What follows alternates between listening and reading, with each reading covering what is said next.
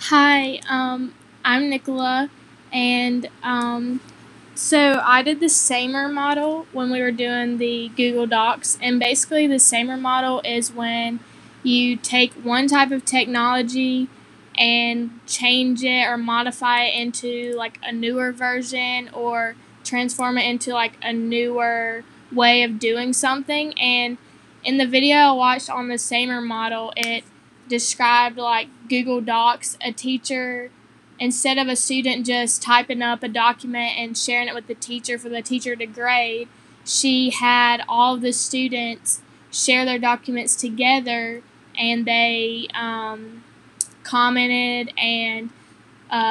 read each other's documents so they could get like a different perspective on what each of them thought, and they had like a new way of thinking about it instead of just getting the teacher's feedback. So that was like a way of transforming Google Docs into something like more enjoyable for the students to get to talk to each other about it. And the teacher said like the students enjoyed that way more than just turning something in and not really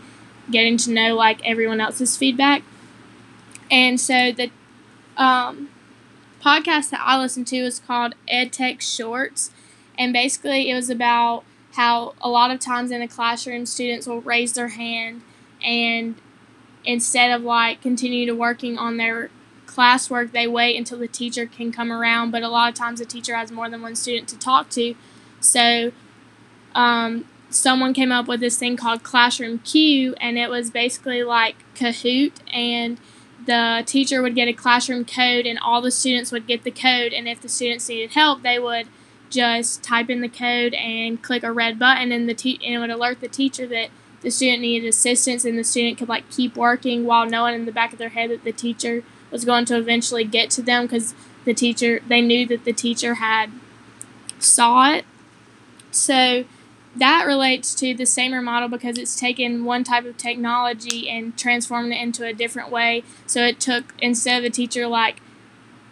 having to see the student's hand come up, she can see it on her computer, and it uses technology to create a different way of making something in the classroom easier and more efficient for the students and the teacher and for everyone to get their work done on time. Thank you.